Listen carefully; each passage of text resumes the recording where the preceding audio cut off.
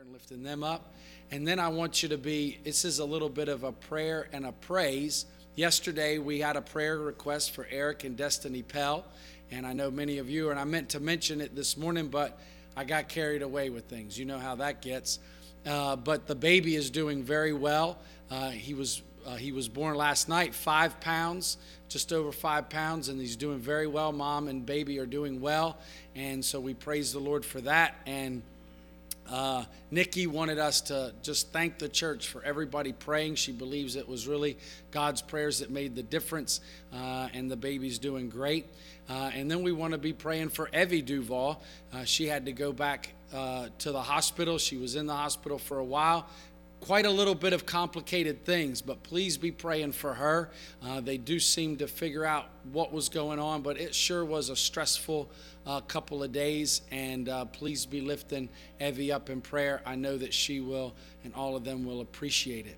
We also want to be praying for Preston Moore. This is my grandfather's brother Preston Moore. He pastored for many years in Peachtree Road Baptist Church, but he's not doing well. He's in the hospital.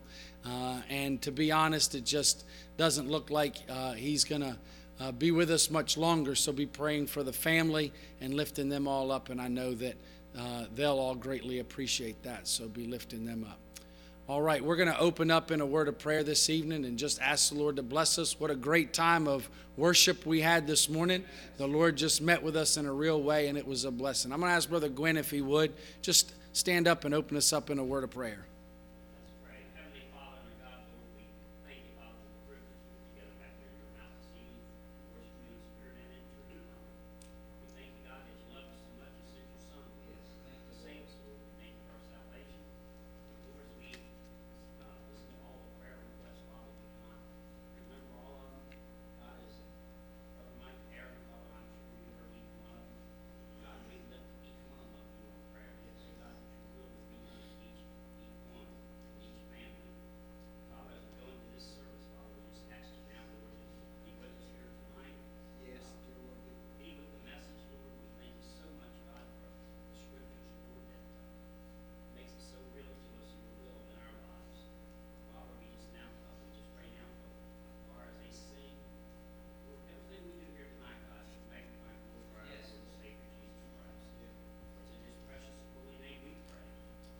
Amen. Daryl. Page 269. 269. Everybody stand.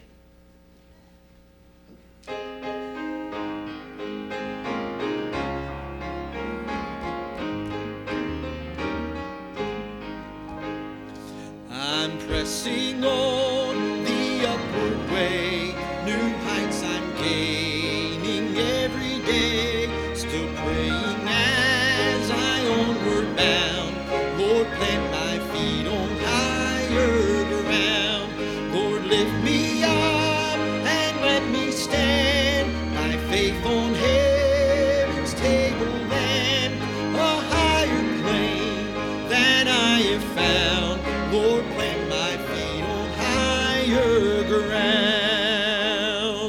My heart has no desire to stay where doubts arise and fears dismay, though some may dwell where these abound. My prayer, my aim is higher ground. Lord, lift me up and let me stand by faith on heaven's tableland, a higher plane than I have found. Lord, plant my feet on higher ground. Last verse. I want to scale the utmost height and catch a gleam of glory bright, but still I'll pray till heaven I found. Lord, lead me on to higher ground. Lord, lead me up and let me stand by faith on heaven's tableland, a higher plane than I have found.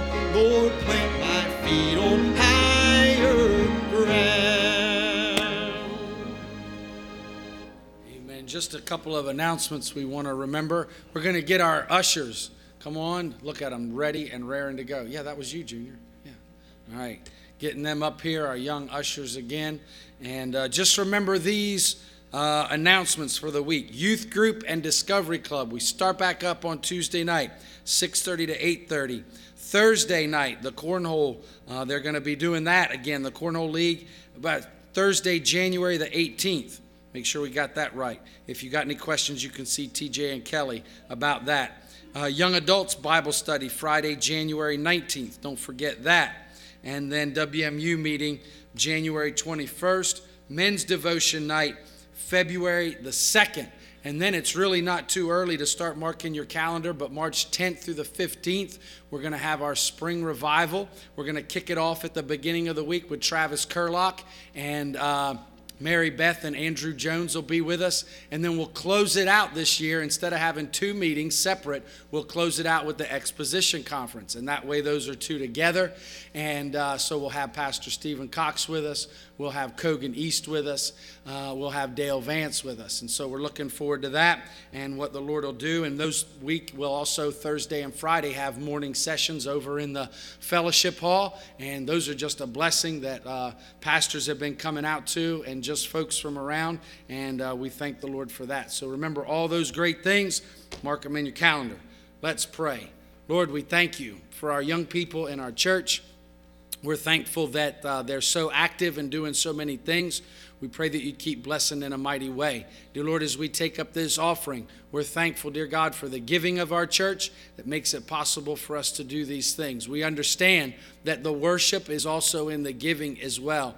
And so, dear God, as we give, may we give with a cheerful heart. May we give to see God's kingdom expanded and your work done as the gospel goes forth from this place.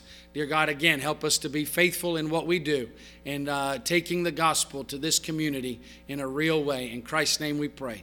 Amen. Page 97. 97. Everybody stand.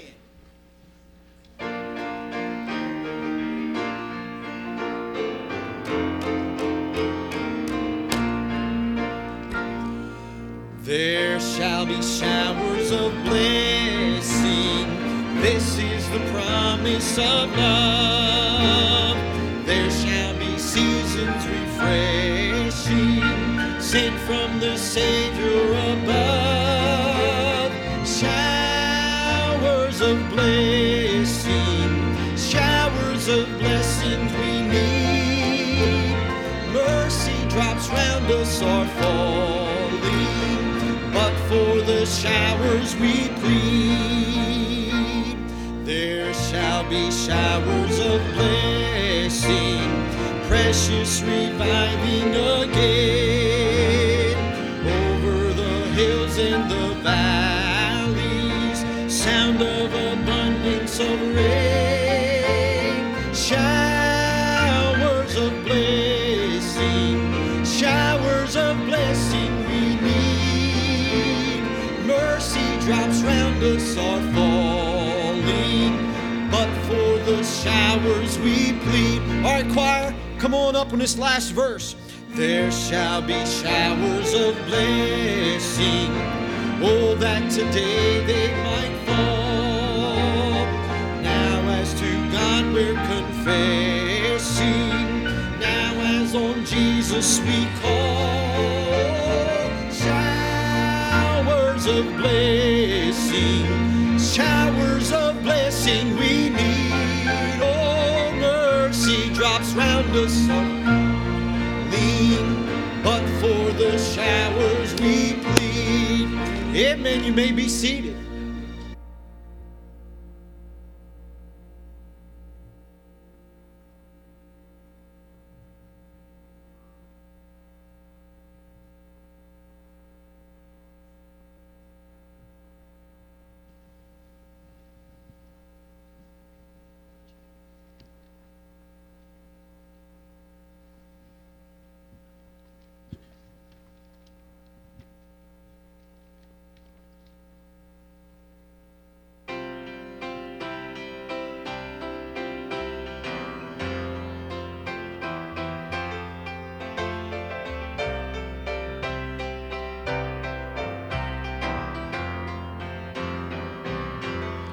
How could I stand here and watch the sun rise.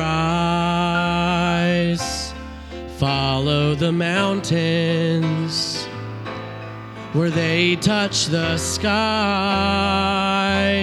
and ponder the vastness and the depths of the sea.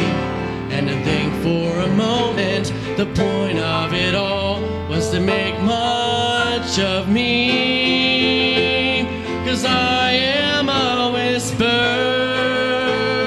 and you are the thunder, and I want to make much of you, Jesus. I want to make much of your love. I want to live today to give you the praise you alone are so worthy of. I want to make much of your mercy. I want to make much of your cross. I give you my life, take it and let it be used to make much of you.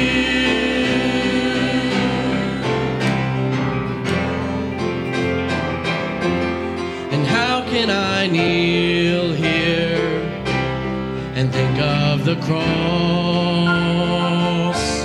the thorns and the whip and the nails and the spear, the infinite cost, oh, to purchase my pardon and bear all my shame, and to think I have anything worth boasting in except for your name. 'Cause I am a sinner and you are the Savior, and I want to make much of you, Jesus. I want to make much of your love. I want to live today to give you the praise you alone are so worthy of. I want to make much of your mercy. I want to make much of your cross. I give you my life, take it and let it be used to make much of you. This is your love, oh God, not to make much of me, but to send your own Son so that we could make much of you for all eternity. And I want to make much of you, Jesus. I want to make much of your love. I want to live today to give you the praise you alone are so worthy of. I want to make much of your mercy. I want to make much of your cross. I give you my life, take it and let it be used to make much of you.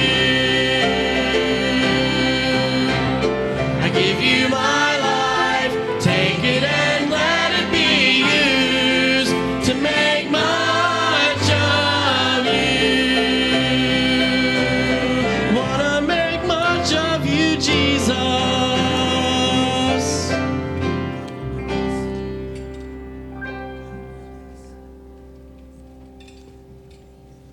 Amen. Amen. Come on. Wake up.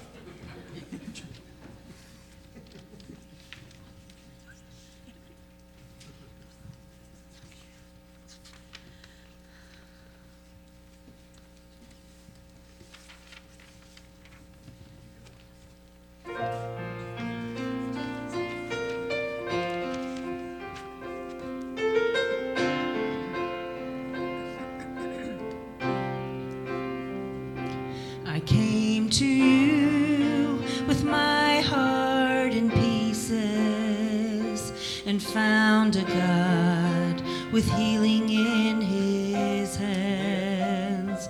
I turned to you, put everything behind me, and found the God who makes all things new. I look to you,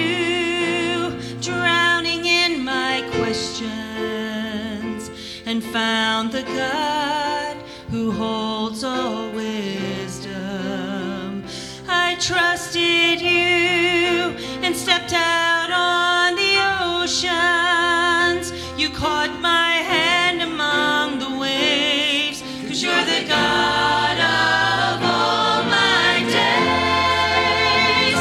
Each step I take, you make the way.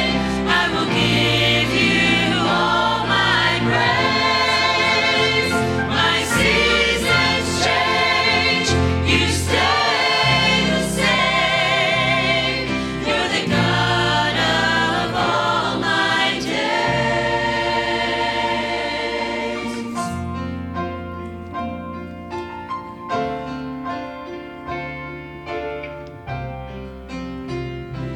I ran from you, wandered in the shadows, and found a God who relentlessly pursues. I hid from you, haunted by my failure, and found a God whose grace still covers me. I fell on you when I was at my weakest, and found the God, the lifter of my head. And I've worshipped you and felt you right beside me.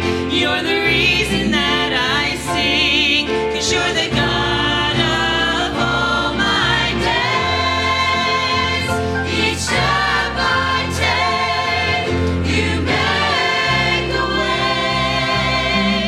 I will give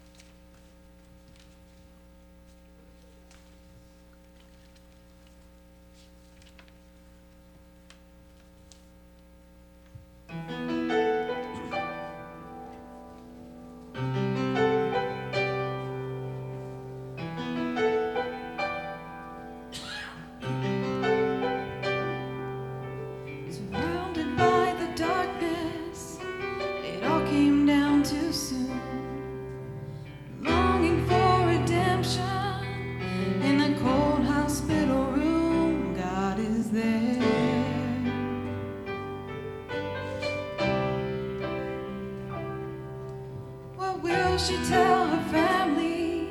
Still her daddy's little girl. She can't believe she's showing, carrying the weight of the world. God is there where you think he won't come to. That's where he'll be, waiting for you. God is there in the middle of your night, in every single moment, in every single life. He's reaching for you, right where you are. The God of the impossible is never very far. Go imagine a place you would never be. God is there.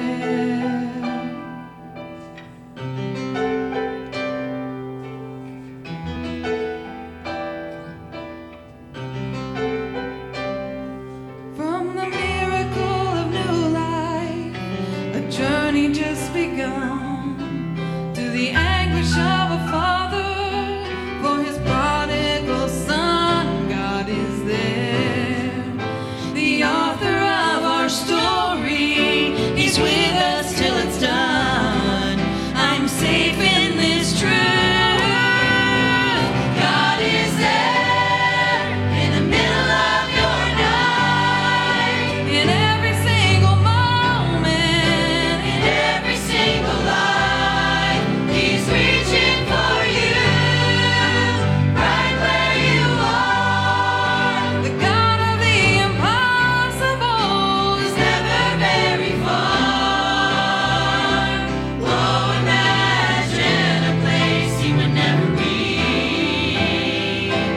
No height, no depth, nor life, nor death can separate you, ever separate you.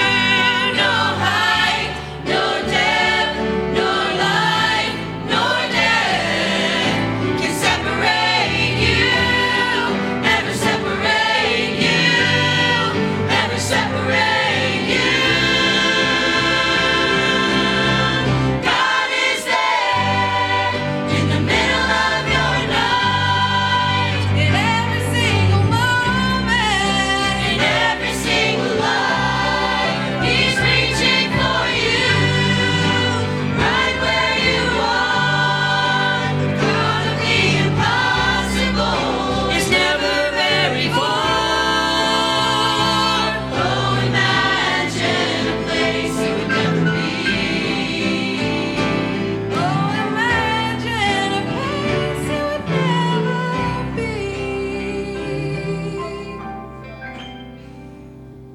God is there. Yeah.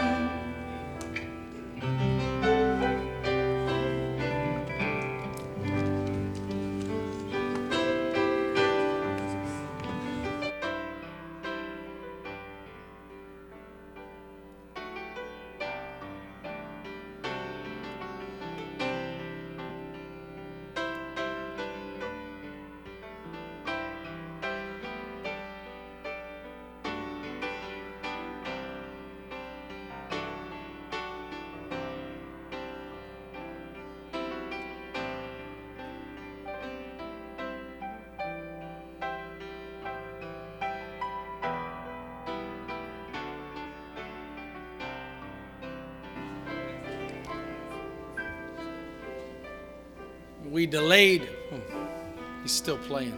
Sorry. I thought that was the end.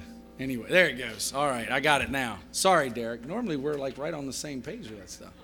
Okay. We kind of delayed Youth Sunday, but aren't you glad to be a part of a church where it's kind of like Youth Sunday all the time? Our young people participate in the choir. Our young people are participating in different stuff. If you come to an event, there's usually young people that worked in that event and did something, and so we praise the Lord for that. But just before the message, and we've got a special guest preacher for Youth Sunday, Pastor Gary Moore. Amen. he feels so privileged to be finishing out Youth Sunday because he's terribly young, you know. Do you remember when he used to say that? Some of you remember that, don't you? But anyway. It was a long time ago, is what he said. But no, we're just glad. And there was a lot going on around Christmas time, and so both of us were just like, we're just going to preach this Youth Sunday. We're just going to preach because we like to preach. I don't know if you can tell that, but your pastors like to preach. So anyway, I don't know if you like it, but we sure like it. Amen. But right before the message, Tyler's going to sing a couple songs for you. Amen.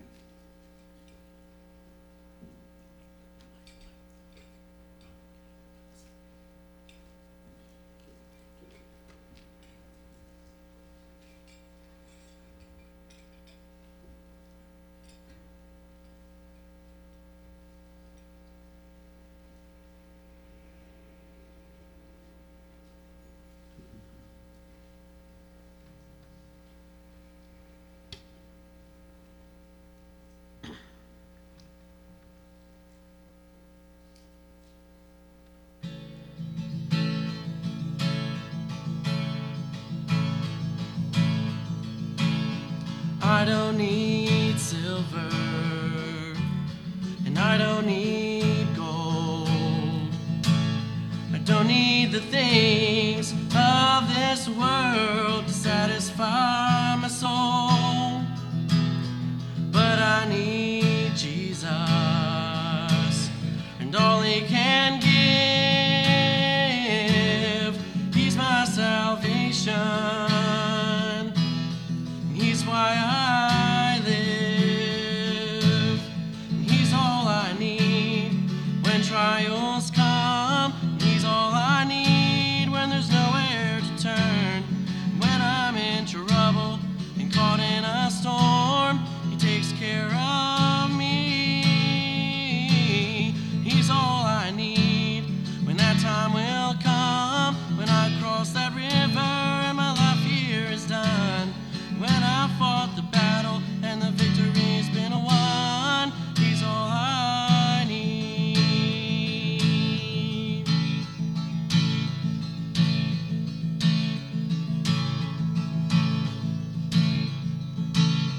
I don't need fortune, and I don't need fame.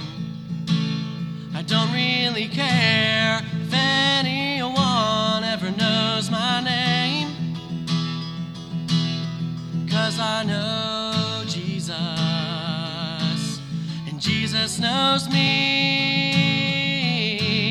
and that's all that matters, 'cause he is my master, and he's my everything, and he's all I need when trials come, and he's all I need when there's nowhere to turn. And when I'm in trouble or caught in a storm, he takes care of me. He's all I need when that time will come. When I cross that river and my life here is done.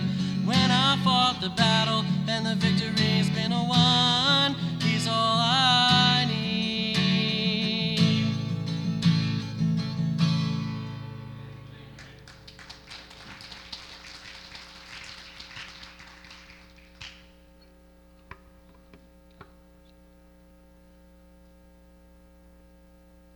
Gotta take a moment and just praise the Lord for seeing me through another year on this world. The whole new year came by, and looking back on the whole year, I just can't help but think of God's goodness to me. I love that song the choir sings, "The half hasn't been told," because, man, if anybody would have told me what all that would have transpired since the day I got saved, I wouldn't have believed it. You know, you think there's nothing better in the moment of getting saved and the rejoicing that happens during that, and there's nothing but hardship that comes after that. It feels like the devil comes and attacks you right out the gate, and it's just continual. But man, the blessings that come from all that, the blessings of walking with the Lord and enjoying his goodness, being able to see his goodness in all of it. Man, he's been good to me, and I don't understand it, because there's been so many times that I've been in active rebellion against him, but he loves me anyway, and he forgives me for it, and he's faithful, and he's done so much for me in my life, opened up so many opportunities. I'm going into this whole phase of life where college is soon to be over, and I'm moving into true adulthood. Scary enough. But, man, I'm just so thankful for everything God's done. And this song is called I Will Lift My Praise. And, man, sometimes in this life it can just be discouraging. There's definitely been some of those times in my life where I've been downright discouraged. I remember the first time I had to deal with any health problems and realized that my youth meant nothing. My body was still like everybody else's. Discouragement from jobs and other people, sometimes other people within the church. That's discouraging. But God is still so faithful through all of it. And man, I just can't. I loved your message this morning, Pastor Mike, on how God loves us and how crazy it is that he does that. And I just hope that I can really spend all my days being truly happy and just praising the Lord for loving me as he does.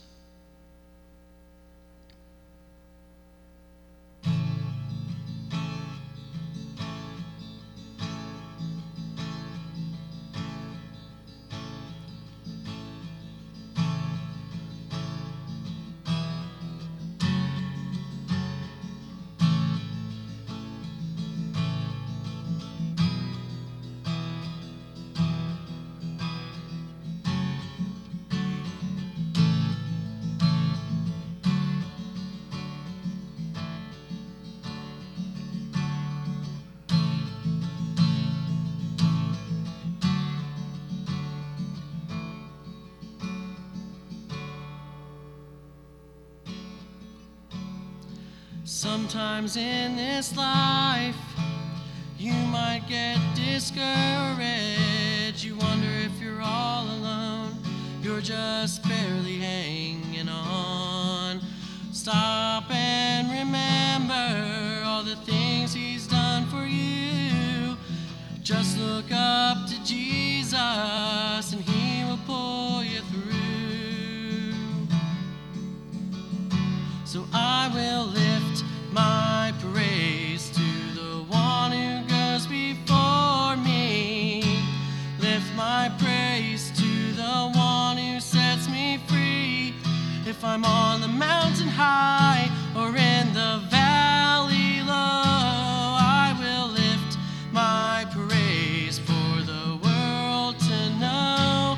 I will lift my praise for the world to know.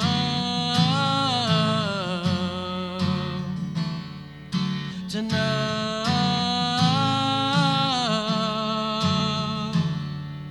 You said you'd never leave us or forsake us, and it's true. You're my today and my tomorrow. I'm not living without you. So I'll give you every breath. Lord, use me as you will. You made a way when there was no way. I can't help but worship you. So I will lift my praise to the one who goes before me. Lift my praise to the one who sets me free. If I'm on the mountain high or in the valley low, I will lift my praise for the world to know. I will lift my praise for the world to know.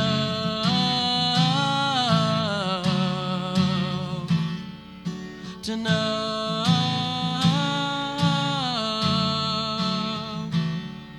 You're my light in my dark hour. You're my sunshine in the rain. I'm surrounded by your love, Lord. You're my healer through the pain. You're You're my Savior, you're my anchor, my refuge through the storm. I can't help but speak your name, Lord. We're gonna praise forevermore. So I will lift my praise to the one who goes before me. Lift my praise to the one who sets me free. If I'm on the mountain high or in the valley low, I will lift my praise for the world to know. I will lift my praise for the world to know. To know. To know.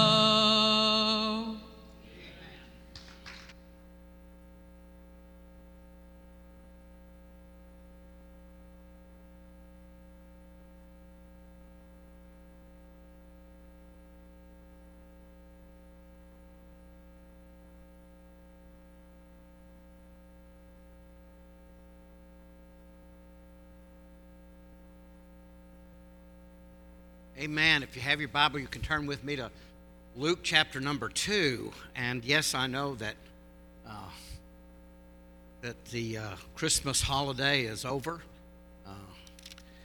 But still, we're going to be in Luke chapter number 2 for a little bit tonight. So during the month of December, I always try to preach a Christmas-type theme during that period of time. And this year, if you'll remember, we talked about Mary at Christmas time. And so we're going to take a little bit more look at Mary. I am going to come back to the book of Isaiah. But before I do, I want a couple more looks at Mary and just studying about her a little bit. And I want to say something before I get started. There is a very, very good chance that I am not going to say anything tonight in the message that you've not already heard. This is not some great, brand new revelation kind of thing that we're going to be talking about when we look at Mary tonight. We're just going to be looking at things that we probably already know. It's probably already been brought out in several messages that we've heard. And yet it's a great reminder, especially as we start the new year, of things that we do need to remember. And so in the Gospel of Luke, chapter number 2, and we're going to begin reading in verse number 41, and we're going to read down to the end of the chapter, verse number 52, and then we'll bring the message that the Lord's laid on my heart. It's been great to be in the house of the Lord today, hasn't it? It really, really has. Now, I know that some people didn't make it out this morning because of the weather, and they were afraid of that, and I understand that. We appreciate that. And then I know that we're down a little bit tonight from a regular Sunday night crowd, and that's okay too. This time of year, the nights get dark fast, don't they?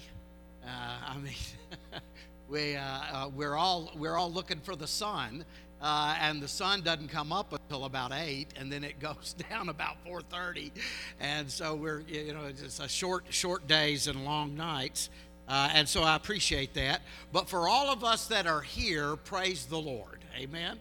And it is a good crowd in spite of the fact that many are away, not able to be here tonight. But we're just going to take a little look at some things about Mary tonight, and probably one more time before we go back to the book of Isaiah as we consider Mary, the mother of Jesus. So if you'll stand with us, please, in honor of the reading of the Word of God. Verse number 41, now his parents went to Jerusalem every year at the feast of the Passover. And when he was 12 years old, they went up to Jerusalem after the custom of the feast. And when they had fulfilled the days, as they returned, the child Jesus tarried behind in Jerusalem. And Joseph and his mother knew not of it. But they, supposing him to be in the company, went a day's journey, and they sought him among the kinsfolk and acquaintance. And when they found him not, they turned back again to Jerusalem seeking him. And it came to pass that after 3 days they found him in the temple, sitting in the midst of the doctors, both hearing them and asking them questions. And all that heard him were astonished at his understanding and answers. And when they saw him, they were amazed. And his mother saith unto him, Son, why hast thou thus dealt with us? Behold, thy father and I have sought thee sorrowing. And he said unto them, How is it that ye sought me? Wist ye not that I must be about my father's business?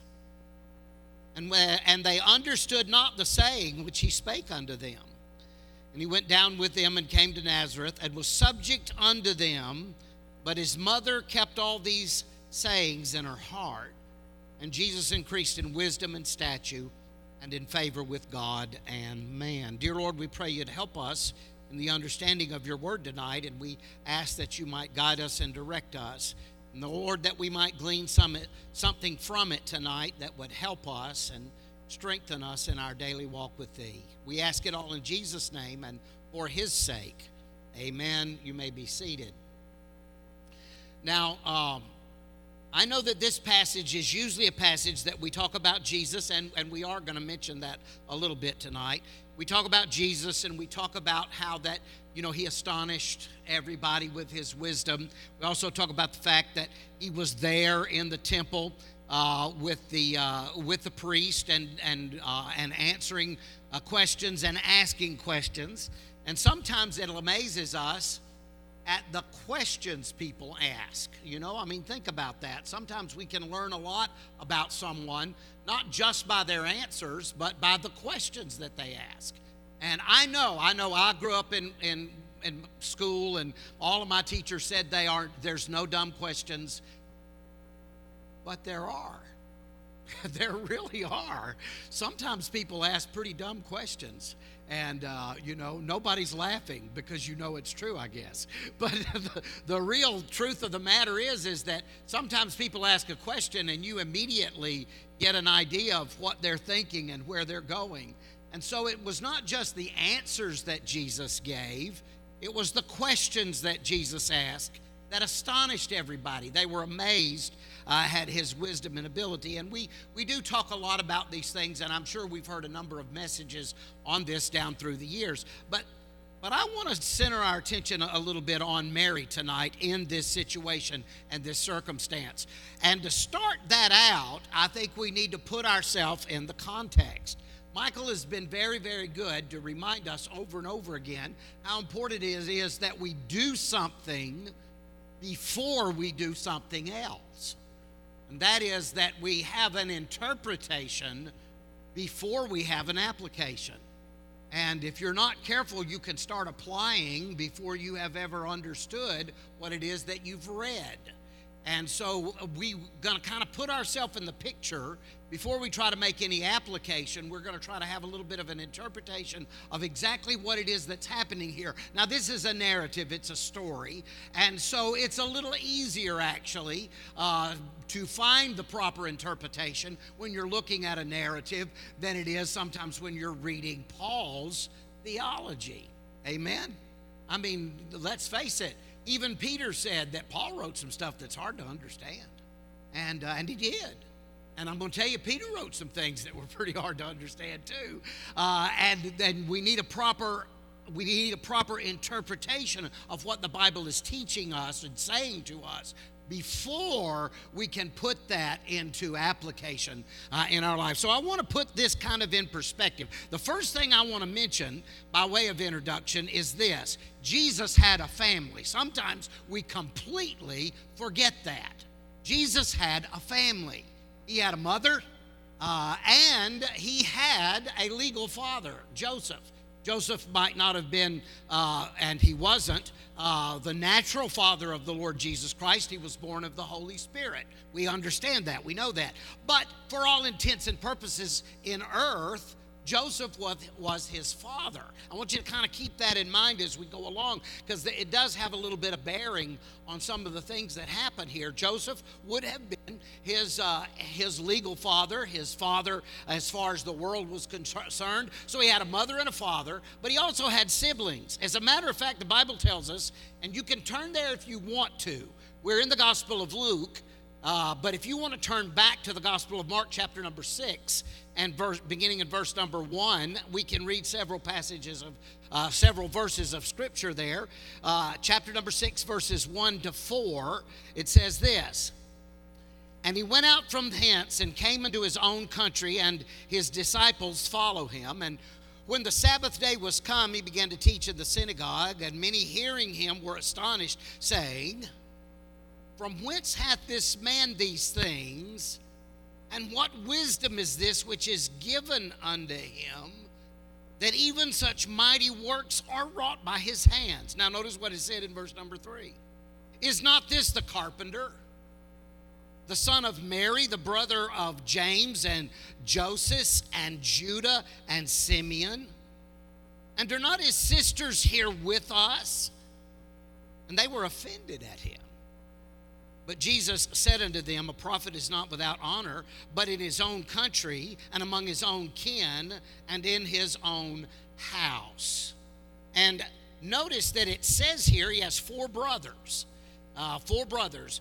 James and Joseph and Judah and Simeon. And then it said, "And are not his sisters here with us?" So that would indicate to us that he had at least two sisters. Now, I kind of looked this up a little bit, and most everybody believes that he had four brothers and two sisters in the family. And you can say half brothers and sisters if you like.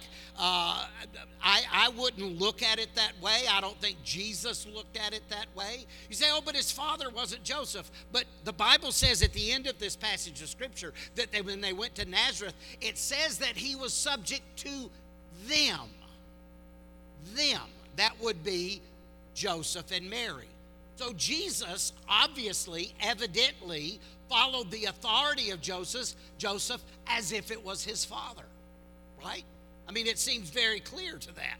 And not only that, but I want you to think about something else that it says here. It says that, "Is not this the carpenter?" I really love that phrase there, because I've heard so many people talk that Jesus was the son of a carpenter, and he was, in a sense that we've talked about it, that Joseph would have been his legal father. But the Bible says that, the Bible makes it very clear that he was a carpenter. They said, "Is not this the carpenter?" Now, why is that important? It's important for a couple of reasons, and I'm going to get to the application. Just hang on here a minute. But it's important for a couple of reasons. Number one, it's important because that's what the people of Nazareth thought of Jesus. Jesus was the local carpenter. That's what they thought of him. And that's why they were offended by him. They said, "Isn't he a carpenter? What is a carpenter doing teaching from the Scriptures?" Why would he do that? We're still in Mark now. So why would he do that? Why would we have this? Well, it's because he was a carpenter, but he was also a whole lot more. Amen. My grandfather was an electrician. His name was Mac Samuel Moore. He was an electrician. He was a good electrician, but I'll tell you, there was a whole lot more to Mac Samuel Moore than being an electrician. If you ever heard him stand behind the pulpit and preach, if you ever went to a revival service where he prayed, if you ever spent any time with him, you would have known very quickly that there was a whole lot more to Mac Moore than just being an electrician. There was a whole lot more to Jesus than just being a carpenter. They didn't recognize it. They didn't see it. They didn't fully understand it. But there was a whole lot more to Jesus than what Nazareth knew of him, than what his friends and even his relatives knew of him. But I want to get back to this real quick because we want to move on. I want us to think about this. He had a family, and so he had four brothers. By the way, I know that James is mentioned first in this passage of Scripture, but I kind of feel like Joseph was probably the oldest of his brothers, and I'll tell you why I believe that. I believe that because the word Joseph is a form of the word Joseph. It's actually would be considered the same name, and we see that a lot in Bible names. And so Joseph is a form of the name Joseph. And I want you to think, they were told by the angel to name Jesus Jesus. The angel said, his name shall be called Jesus. So when Jesus was born, they were going to name him Jesus. So maybe I'm wrong, but I just kind of got a feeling that Joseph wanted to name his oldest son other than Jesus after him. You don't normally give the second or third son the name of the father, or call him the second. That doesn't normally happen. It's usually the oldest that gets that name. It just kind of works out that way. And I think that may very well have been, but it has absolutely nothing to do with the message. I was just thinking about it the other day as I was studying this. But I want you to think about this. So he had 4 brothers and at least 2 sisters, and he's 12 years old at the time that he goes up to Jerusalem in this passage, and now we're back in Luke. You can flip back over to Luke. So now we're back in Luke, and they're going up to Jerusalem, and he's only 12 years old. But I have a feeling that at least some of this family, besides Jesus, is already born. If Jesus is 12, and he has 4 brothers and 2 sisters by the time he's 30, I would have to say he probably has at least 2 or 3 brothers and a sister by the time they go up to Jerusalem. Now, I want us, and I'm going to take the scripture very literally here, okay? We're about to start our application, but before we do, I want to take a couple more looks at the interpretation. So we're going to take the scripture very literally here. So let's look at the first verse that we read, verse number 41, and it says, now his parents, notice what it says, went to Jerusalem every year at the feast of the Passover. So I want to read that again, because we're going to take it very literally. Now his parents went to Jerusalem every year at the feast of the Passover. So Joseph would have went up every year no matter what, because it was required of the men to go up to the Passover. So all of the men would have made that trip every year. But the Bible doesn't say that Joseph went up in previous years. The Bible said that they, the 2 of them, went up every year. So I'm going to have to say that we would expect then that Mary went every year. So from the time that Jesus was about 3 years old and onward, that would have been when they got back to Nazareth. From the time that he was about 3 years old and onward, we are just to assume then that Joseph and Mary went together. And if Joseph and Mary went together, then no doubt they carried their children with them. That's what they normally would do. At the time of Christ, at the time that he was born, it was customary for the men to go up every year to the Passover, but it was customary from time to time for families to go up to the Passover, and especially this year, and I'm going to talk about that just in a minute. So entire families would go up when the year was special, but otherwise the men would go. But it seems that Mary had such a close relationship with her husband Joseph and with the rest of her family that they were all going up together year after year. Now, you might not think this has anything to do with the application, but I hope that by the time we're done, you'll see that it does. So he was. Now let's look at what we're saying about Jesus. So now Jesus goes up, and he was 12 years old. So there's something special happening in the life of Jesus in this year. From the time that he goes up to Jerusalem this year, and then in the time of the next Passover, Jesus will have become a man. Because at 13 years and 1 day, a Jewish boy is considered to be a man. 13 years and 1 day, not on his birthday, but the next day, the day after his 13th birthday, 13 years and 1 day, he becomes a man. Now, that sounds kind of odd to us. You mean he's going to go out and get a job? Well, in a sense, he probably would, because it would be at this point in time that they would begin any kind of an apprenticeship that they might have.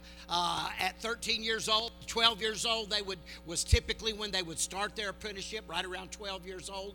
If he was going to be a carpenter, which he evidently was, then he would have begun this year being an apprentice with his father. So that was special. And then there's this idea that he's going to become a man. What does it mean to become a man? Well, this is something very interesting. And you know what? I never really thought about it until I was studying this.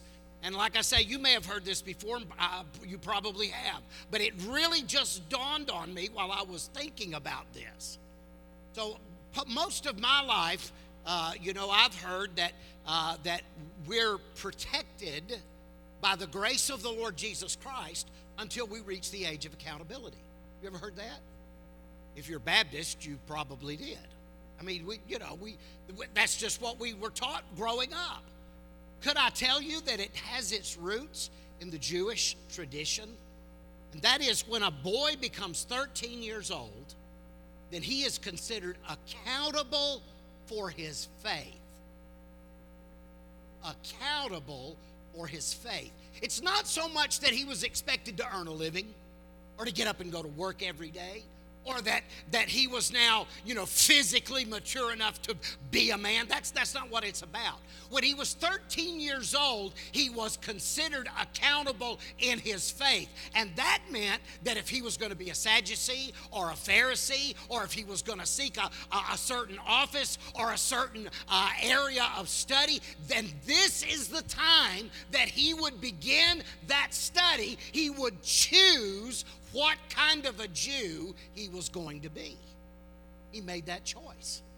I don't know how many times I've heard my dad say, and not necessarily from the pulpit, but in talking to people, and I can't count the number of times I heard him say, well, I believe that the age of accountability for most people is somewhere around 12 years old. I heard him say that over and over and over again. I never even made the connection until very recently, studying this passage of Scripture, thinking, by the way, that I might preach it during the Christmas month. But nonetheless, it really hit me that. Now, why is this important? I'll tell you why it's important. If Mary left her children with a relative, a female relative, when she went with Joseph every year to Jerusalem for the Passover, she wouldn't have left them behind this year. Because this is the year her firstborn son becomes a man. This is his year. This is his time. The next time he goes to Jerusalem, he's going to be over 13 years old. He's going to have reached the full age of accountability in the faith. Now, I want you to keep that in mind, okay? Because now we're ready to start making the application. Here we go. First thing I want you to notice is this. The Bible says, verse number 43, and when they had fulfilled the days, that would have been the full 8 days of the Passover, and when they had fulfilled the days, as they returned, the child Jesus tarried behind in Jerusalem, and Joseph and his mother knew not of it. But they, supposing him to have been in the company, went a day's journey, and they sought him among their kinsfolk and acquaintance. So I want you to think about this. This is a special year. However many children Joseph and Mary have, and I'm going to suggest that they had at least 4 or 5. He's 12 years old now, and so they're going to have at least 4 or 5 kids. And they're on their way, and they're all going together, right? And they're all going, no doubt, with cousins and aunts and uncles. They're all going from Nazareth, and they're all going to Jerusalem together. And so it's real easy to understand how they might lose one. They lost Kevin, didn't they? They left him behind. Didn't they leave Kevin? They even counted 1, 2, 3, 4, 5. They still left him. They left Jesus because they supposed him to be among the brethren. They thought Kevin was in the group, but he wasn't there. But there's another reason too. Jesus is the oldest of the brethren, right? He's the oldest. What do we think about the oldest? Oh, they're the most responsible. Listen, my sister June, she is in charge wherever she goes because she's the oldest. And we used to kid her and say, yeah, you're the oldest in the family. And then one day my dad said, no, June is my number 1. And let me tell you, every time I see June these days, she reminds me that, hey, I was Dad's number 1. I was Dad's number 1. She was in charge because she was the oldest. So you would have expected Jesus to kind of be in charge of the other children because he's the oldest, and yet he's the one who's staying behind. The point I'm making is, don't start criticizing Joseph and Mary because they didn't know. So I've heard it said, and rightfully so, they lost the Son of God. They left him behind. So the reason I said that is because I'm afraid sometimes we do too. We lose the Son of God. We just kind of leave him behind. We just kind of suppose that he's with us. I mean, we're making our journey. Everybody knows where we're going. The Lord certainly knows where we're going. And so we just run off ahead of the Lord. And then we realize one morning when we open our Bible and we read our passage for that day, and we start to pray, we suddenly realize the Lord's not really with me. I felt his presence a lot more real last week. A month ago, I was holding my hand up and praising his name in the congregation of the Lord, and now I feel cold and indifferent. You can leave the Lord behind. Sometimes you can leave the Lord behind and not even know it. Not even be aware. Never even dawned on you that you were leaving him behind. That's what happened here. They left him behind. They didn't even realize it. But then I want you to think about something else, and we're going to kind of finish with this.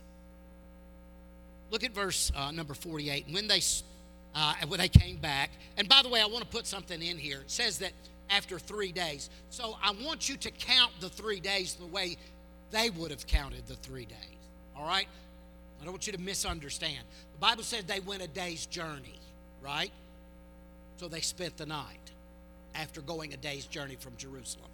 That's day one. Then they get up the next morning and they travel back to Jerusalem. That's day two. And then they get up on the next morning, and that's day three, and that's where they found him in the temple. This idea that they searched all over Jerusalem before they went to the temple, I think is foolishness. I'm sorry, but I think it's foolishness. I think Mary knew where he was. I think she knew where he was. I think when they were going back, Joseph said, "Where do you think we should look for him?" I think she said, "We're going to look for him in the temple." Well, why should we look for him in the temple? And she looked at Joseph and she said, "Who is he? Who is Jesus?" And Joseph went, "Oh yeah, we'll look for him in the temple." Now I know I'm doing a little speculation here, but I'm telling you, they were real people. These are not characters in a novel. These are people from history. And Joseph and Mary went back and they literally actually found Jesus in the temple. And if it actually happened, then I believe that's the way it happened. Because she knew where to look for him. She didn't go off someplace else. She knew exactly where to find her son. And you say, well, how do you know this? Well, let's just take a look at a couple of things. It says, "And when they saw him, they were amazed, and his mother said unto him, Son, why hast thou thus dealt with us? Behold, thy father and I have sought thee sorrowing." Now, I told you I was going to come back to this about Joseph being his father. Notice what Mary says to Jesus. She says to Jesus, "Your father and I, we've sought you sorrowing." It's really interesting that Mary is doing the talking here. You would have thought that it would have been Joseph because he's the Jewish head of the household. And we may not have it much here in the United States anymore, but I'm telling you, in ancient times, and especially in Jewish households, the man was the head of the household, and you would have expected him to be doing the talking, but it wasn't him, it was Mary. Why was it Mary? I think it was Mary for several reasons, but primarily I think it was Mary because she was the one who knew where to find him. And when she did find him, she said, why did you do this, Jesus? You knew we would be sorrowing. You knew we would be sorrowing. And Jesus seems oblivious, doesn't he? Now, Jesus is never oblivious to anything, right? But he seems to be. He said unto them, how is it you sought me? Wist ye not that I must be about my Father's business? They understood not the saying which he spake unto them. Now look at this. And he went down with them and came to Nazareth and was subject to them. Now notice this. But his mother, that would be Mary, kept all these sayings in her heart. But his mother kept all these sayings in her heart. I have a feeling, we all talk about we want to talk to Elijah, or we want to talk to Peter, or we want to talk to Paul. I'm telling you, you better talk to Mary. Mary knew a lot. She knew a lot. The Bible said she took it all in. She pondered these things in her heart. You know what that really means? It means she meditated on the things she heard her son say. She meditated on the things that she heard her son say. Don't you think that's a real good idea? Meditate on the things that Jesus says.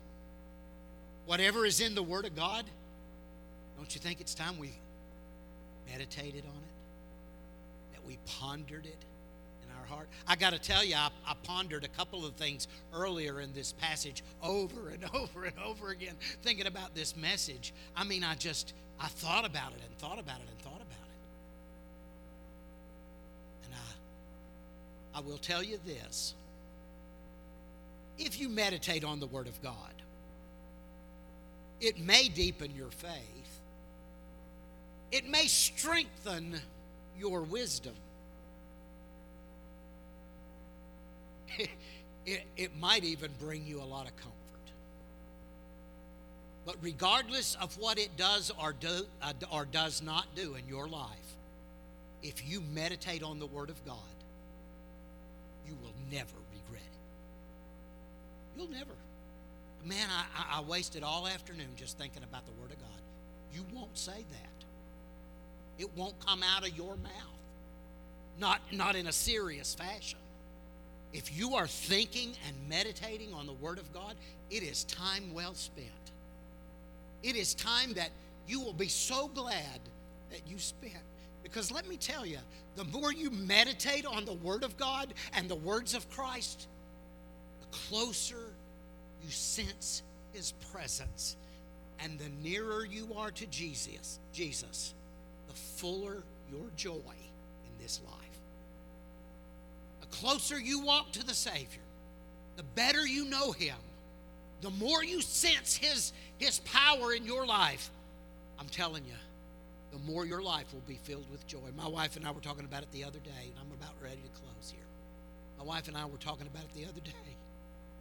As a matter of fact, we say this to each other a lot these days. And Tyler was talking about it just a minute ago. Lord, it's been so good to us. You probably have no idea how much I love this church. You have no clue. I'm telling you, this is the greatest church in America. And I mean it. I'm not whistling Dixie. I mean it from the bottom of my heart. For me, I would rather have this church as my church home than the church I grew up with when I was a child. The church that my father pastored for 30 years in Lawrenceville, Georgia. I'd rather be here than the church that I had the glorious opportunity to serve at in Wales. As much as I loved that church, and I did, I love this church. Why? Because I believe that God gave me this. God gave me this congregation to have a part with your life. I watch you grow up.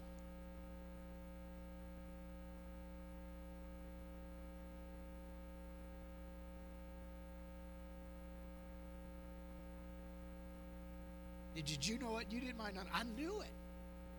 And when I asked him to pray, he bowed that little red head of his, and he started calling on God the way he did. Man, it was all I could do to hold back the tears. I'm serious. You say, why? Because maybe I'm wrong. But somehow I feel like maybe I've had just a tiny little part in helping the spiritual growth of that family.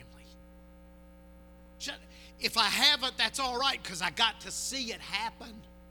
Amen. I got to watch it take place. And I'm telling you, and when you meditate on God's word, all these truths become real to you, and all the power of God begins to be evident to you, and you don't get it by accident. She kept all these things, and she pondered them in her heart. She meditated on the words of Jesus. Let me tell you something. We're starting a brand new year. There's nothing better that you could do than to say, Lord, this year, I want to spend a little more time in the Word, and I want it to mean a little bit more to me than ever meant before. I'm 67 years old. I plan to spend a little more time in the Word. And I believe it'll mean a little bit more to me if I do than ever before in my life. Because when you meditate on God's Word, He does something in your life. Mary could say to the servants that day at the wedding, whatsoever He saith unto you, do it. Why could she say that with such confidence? Because she had heard His words. She had kept them in her heart. She had meditated on them. And she knew who Jesus was. So she could say with confidence, whatever He says to you, you do it. Because she knew it to be true. Dear Lord, we thank You for the opportunity to look in the Word of God tonight. Lord, we pray that You would take the Word of God. And Lord, that You might plant it deep in our heart. It's a seed that we want it to grow. And so, Lord, we pray You'd plant it deep in our heart. And Lord, we pray that it might grow up and spring forth like a mighty tree in our life. Lord, that we might lean upon and find strength from and guidance from the very Word of God.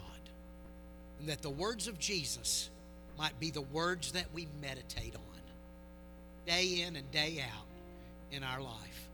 Then, dear Lord, we'll be careful to give You the praise, for it's none of us and it's all of You. In Jesus' name we pray.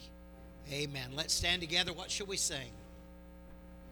How deep the Father's love for us, how vast beyond all measure, that He would give His only Son to make a wretch His treasure. How great the pain of searing loss! The Father turns His face away, as wounds which mar the chosen one bring many sons to glory. Behold the man upon the cross, my sin upon His shoulders, ashamed